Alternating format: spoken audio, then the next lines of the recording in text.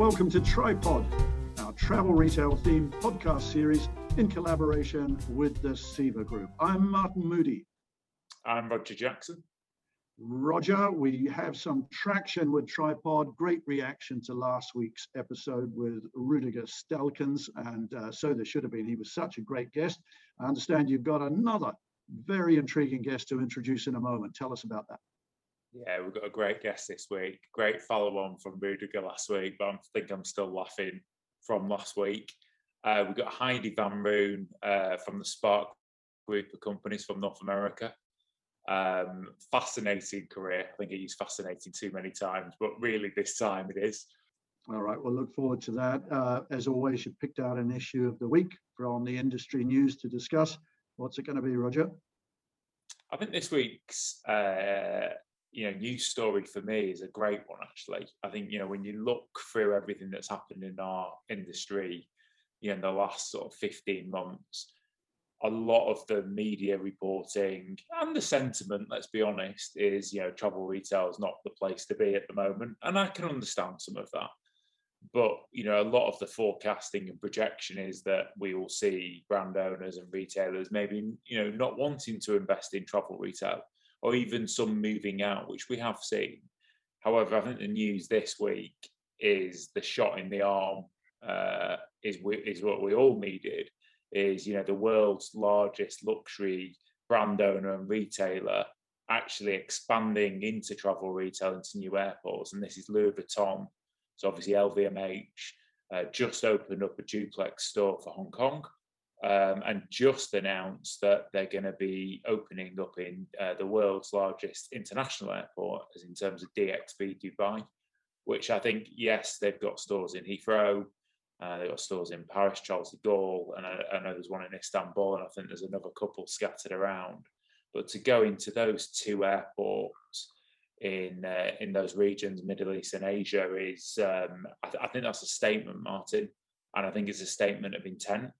And I wonder, and I expect that we'll probably see many more come after this. It tells us several things. It's fantastic news. First of all, you're absolutely right on that. A great shot in the arm for the stature of Dubai Airport. Great airport, and for a mega luxury brand to come on board says that they've found the right environment at DXB in partnership with Dubai Duty Free. So that's great. I was coming through Hong Kong International Airport the other week. So that duplex, beautiful duplex, all set to open in coming weeks. And what I've learned is that Louis Vuitton is pushing hard to open several more airport stores around the world in multiple regions.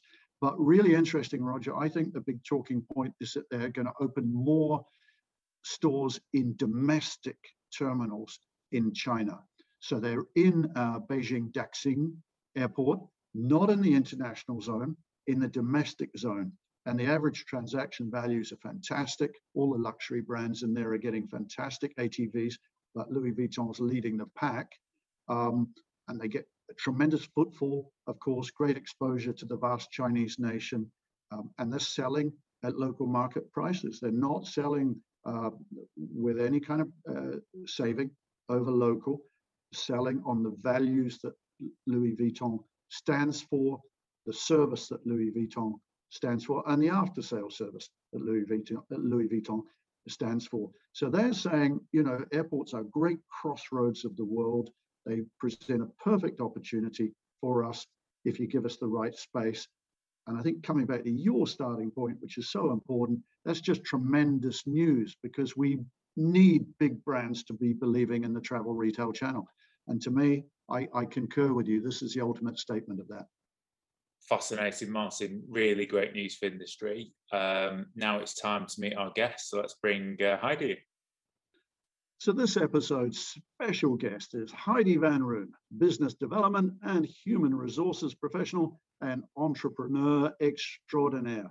Heidi created Spark Business Services Group, Inc., which was founded on her track record for dynamic sales team leadership in retail and wholesale. And Spark Business Services Group provides a fantastic range of recruitment and staffing services for luxury and airport retailers and brands across North America. And Heidi is speaking to us today from her home in Vancouver, British Columbia, beautiful part of the world where my own dad comes from. Welcome, Heidi. Well, thank you so much for having me. And that's a little bit of a generous introduction, Martin. I'm really just an everyday person trying to have fun while I do my job. Every word of it justified. And Roger, we're delighted to have Heidi join what's been a really good lineup of guests so far, hasn't it? Yeah, it's been fantastic. Obviously, great feedback from last week with Rudiger from Heinemann. I think most people really enjoyed his stories of his time at Harrods. So to have Heidi on is a great pleasure. We've never met before, so this is our first time. So Heidi, it's great to have you on the podcast, and it's a pleasure to meet you. Thank you so much, Roger. It's nice to meet you. I actually really enjoy the podcast and look forward to this session, and hope I can do a good job for you.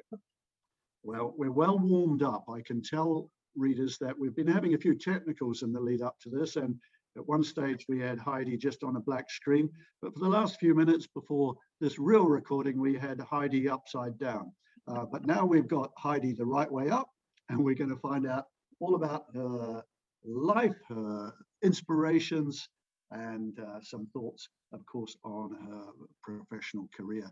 Heidi, let's just start by giving a sense of place with your life story. Where did you grow up? Tell us about that. Well, actually, I was born in Vancouver, BC. My parents are both immigrants to Canada, so they arrived in Canada as refugees. They found each other here, started their family, and I was born in Vancouver. However, early on, they went and started to work for an NGO in Austria. So I actually grew up in Austria. I find my European roots are very, very strong. And I have a huge appreciation for Europe, for Austria, and obviously also the German language. That is my first language. And when I was a teenager, we moved back to Canada. So I came to Vancouver and started school. And it was my 7th school year and had very little English background, was kind of thrown into the school system and found my way and really, really enjoyed Canada, the Canadian way of life, and made this my home. My parents did return eventually, but I stayed here. I really enjoyed the lifestyle here, finished high school. And then my first job to get myself through school, because I needed to support myself, was actually in retail. So I enjoyed retail. I loved it. I was a student and finishing my schooling, and retail was a wonderful opportunity. And the next department was always beauty. And I had such a fascination with beauty, except I just never got in and didn't think to apply, and I didn't think to make retail my career. So stayed with retail probably, a couple of years, even after high school. And didn't know where to take it, but we started our family, and then I just raised my kids and started then volunteering for an NGO, and really got into the whole service area again, and really being community focused, really lots of philanthropy, lots of servitude, which was really modeled to me from my parents. And we actually became foster parents at one point and fostered children. We had 2 siblings that came from obviously social demographic that my children just didn't have a lot of connection with at that point in time.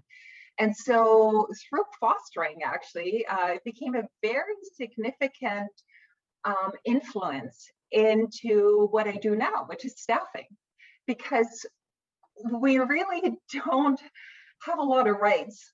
We're really just facilitating a service and really looking to just triangulate that, an offer and a contribution that is going to help everybody. So after fostering, I felt like one leg grew longer than the other. The kids had grown up, they had moved on, and I thought, what am I going to do? So I bought a little video on how to make lampshades and thought I'd just start to make something for my home, because there's actually a very creative side of me. I was always really good making things with my hands. We learned that in the Austrian school system. You learn to knit, you learn to sew, you learn to crochet. We did crafts, and I always really, really enjoyed it. So I started making lamps, and that worked really well, because all of a sudden the neighbors wanted lamps. And then I thought, well, there's obviously a niche in the market. So I started to go to stores, and within 6 months I had 40 stores and was supplying specialty lampshades. This business grew, and I thought, I need investors. I actually have to take this to another level. And I looked into schooling, because I figured it's one thing to risk your own money and your own time, but it's another when you need investors. So I decided to take an MBA. I qualified for an EMBA, did that, and I think realized at that point in time that I had really had an amazing window of opportunity with my lamps. I was supplying Neiman Marcus and Hortier catalogs. I was starting to export to the US, and always made to order. I really kept that niche to really, not really incur a lot of risk. But it was at this threshold where I was encouraged to get them made, get them manufactured, get a warehouse, start, distribution. And that just wasn't for me. It really wasn't. It didn't sit right. So after the MBA, I really kind of stood there with no business and no job. So, but I did get a job, and it was good. I was a national account manager, actually, for an art distributor. So these were unlimited editions, and we supplied, framing companies and hotel contracts, etc. So I looked after those accounts in the US and in Canada. And after 9 months, that position was eliminated. Huge change in the organization, and I was left unemployed again, or underemployed. And back in the job search, got another position as director of sales and marketing for a bedding company. So the commodity of commodities, the white polyester pillow. And I was leading a team, and I was rebranding the company, and that went really, really well. But again, after 9 months, that position was eliminated. So I thought, now what do I do? And I started consulting, and that went really well. I thought, I'm just going to kind of present an idea to companies that are high growth. And actually, it was through the recruiting company that I was working with. And I said, why don't you open an office in Western Canada? I'll run it for you, and I'll open it up. I'll do it from scratch. And so we did that. And within 3 months, I brought in one of their biggest gigs. And after 9 months, that gig was done. And I found myself back at the drawing board thinking, now what do I do? Because all these profits went to another company and other owners. And I thought, what do I do? I actually have a vision to work for myself again. Maybe that's just the right solution. And I kind of sat with the idea, and incidentally, one of the former colleagues that I worked with remembered me. And she said, and it was Frida Chung, actually, who was then at that time in 2011, she was CEO of the Aldiasa Group here at YVR. And she said, Heidi, we're looking for somebody to do a staffing contract. And I don't know what you're up to, but if you're interested, I can get you a meeting. And, found out in November 2011 that ours was a successful bid, or that mine was a successful bid. So with that started my introduction to travel retail. And honestly, I found my tribe.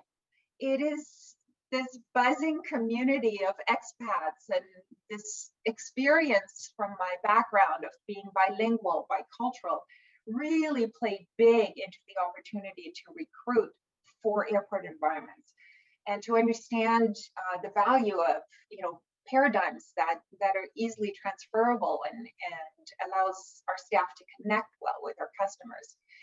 So this really, fed into and supported this whole idea of staffing and recruiting for travel retail. And it really was one step at a time, and the HR department was very gracious. They helped me, and with that, we just grew. It was really all about service and building a good culture. And that, of course, led to then brand ambassador positions and working, in other categories across in different departments such as liquor and luxury and also confectionery. And through that, we have built an amazing network of connections who then asked me, can you provide services at LAX? Can you provide services as SFO? We need recruitment in Newark, in Toronto, in Montreal. And my disposition is just to say yes. We'll take a run at it. Hopefully we can find the right people. And when you do, they get placed and they stay and it turns out well. It starts to build this story that, was just really a good fit for me. I felt that I was doing something with a people focus. I could take kind of all my values for supporting good employment and supporting staff and for creating good interviews and really valuing our candidates in the interview process. Really kind of helped shape kind of the business model that we have today. So Heidi, when did you form the Spark Group of companies? Well, I incorporated the Canadian entity in 2011 under Spark Business Services Group, and I incorporated the US entity in 2018 under Spark Promotions Inc. And collectively, I call them the Spark Group of companies. Yeah, Heidi, I think when I knew you were coming on, I was really excited to talk to you about this, actually, not only on the podcast, just for my own, my own general views. When I look back to when COVID hit, let's say last March, April, when it really started impacting travel retail, look, we got loads of data points. And I remember a specific one, I won't quote the company, but they came out and said, I think the stat was 91% of all travelers post-COVID won't go into duty free, 80% don't want to interact with anyone, and basically it's going to be doomsday. We now roll forward, and albeit, yes, travel retail is nowhere near back to 2019 levels. However, both of those two things are completely not true. I speak to most retailers and we get the data. Average transaction spend is up, dwell time is up, and actually, in most airports, a decent level of brand ambassadors are back, if you get away from sort of social distancing impact. I guess my question with all of that lead up is, what do you think the future of brand ambassadors are in a post-COVID world and persuasion, I guess, in totality? Well, that really is, I think, the crux of the question for travel retail. What is our USP? What is the beauty of the channel? And if you ask me, and I think customers would attest to it, it is the difference that people make. It's that greeting. It is that, that eye connection, that smile that says, where are you going today? And how can I make your trip better? And it is that in-person connection. It is the human touch. It is the conversation, the gesture, the smile, that bespoke brand moment. We have to remember that most of travel retail, or a big chunk of, or the area where we are involved, is luxury, beauty, liquor, confectionery. And these are not travel essentials. These are not things that are self-serve. These are all products and categories that are where that brand experience is enhanced by having somebody there that explains the product, that connects the customer to that, to the quality, to the story, to the brand experience, and that really results in that satisfied purchase. So that is where we are today. I probably wouldn't be using the term persuasion so much as building trust, building connection, building an honest story, authenticity. All these words have actually become much more important now that we're in a COVID and post-COVID era. I think there's a much higher demand on our staff to be sincere and to be genuine, because we have really all gone through and are going through this very traumatic event. And what are you seeing? Obviously you must be working with retailers day in, day out. And what are you seeing, and brand owners, what are you seeing their response at the moment? Is it, look, let's get our people back as quickly as we can? Are you seeing any resistance? How are you finding that sort of the dialogue that you're having with those stakeholders? What I'm seeing, or the theme, is that definitely travel retail will come back. We will be getting back to our 2019 levels. Nobody knows the time frame, but that is definitely the view. And the big question is, how will we get there? And how do we deal with all the uncertainties right now? Because we have to remember the entire value chain is disrupted, whether it's product development, R&D, logistics, the contract relationships with retailers have with airports. This is all disrupted. The labor pool, or our labor supply, is completely disrupted. Our staff, have new vendors or no vendors, and new store support or no store support. It really, every area of the value chain is affected. And so our message is very much to focus on the last link in the value chain, which is where the brand meets the customer in a one-on-one conversation. And all the values are there. Retailers and brands continually, I think, really agree on that focus. But how to get there and how to make that happen and what the timeline is still very uncertain. It's very uncertain. Changing gears slightly, I think your magic number must be 9 months, because every role you mentioned disappeared after 9 months. So if I ever work with you, Heidi, I'm going to be worried when we get to the 9 months point. But I had a good look at your CV ahead of this, just so I could understand a bit more about you. I'd heard of Spark, and I'd obviously heard of yourself. You've got to tell me what's going on with the Romanian top 10 music producer. I've got it written down here, and I think Hungarian.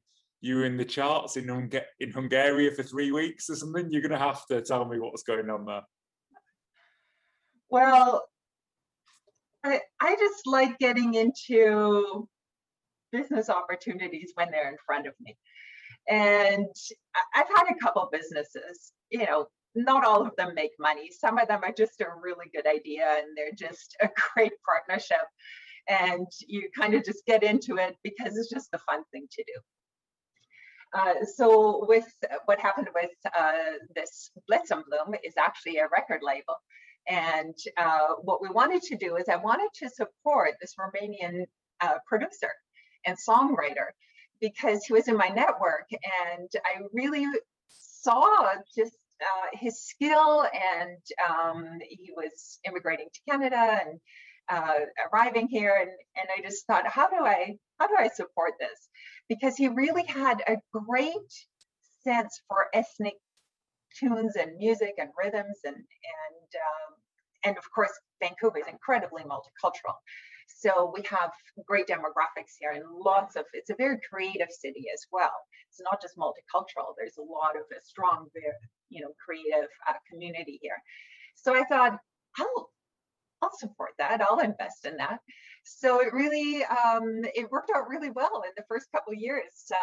We had radio play and we had Canada's Pop Single of the Year, which was really wonderful.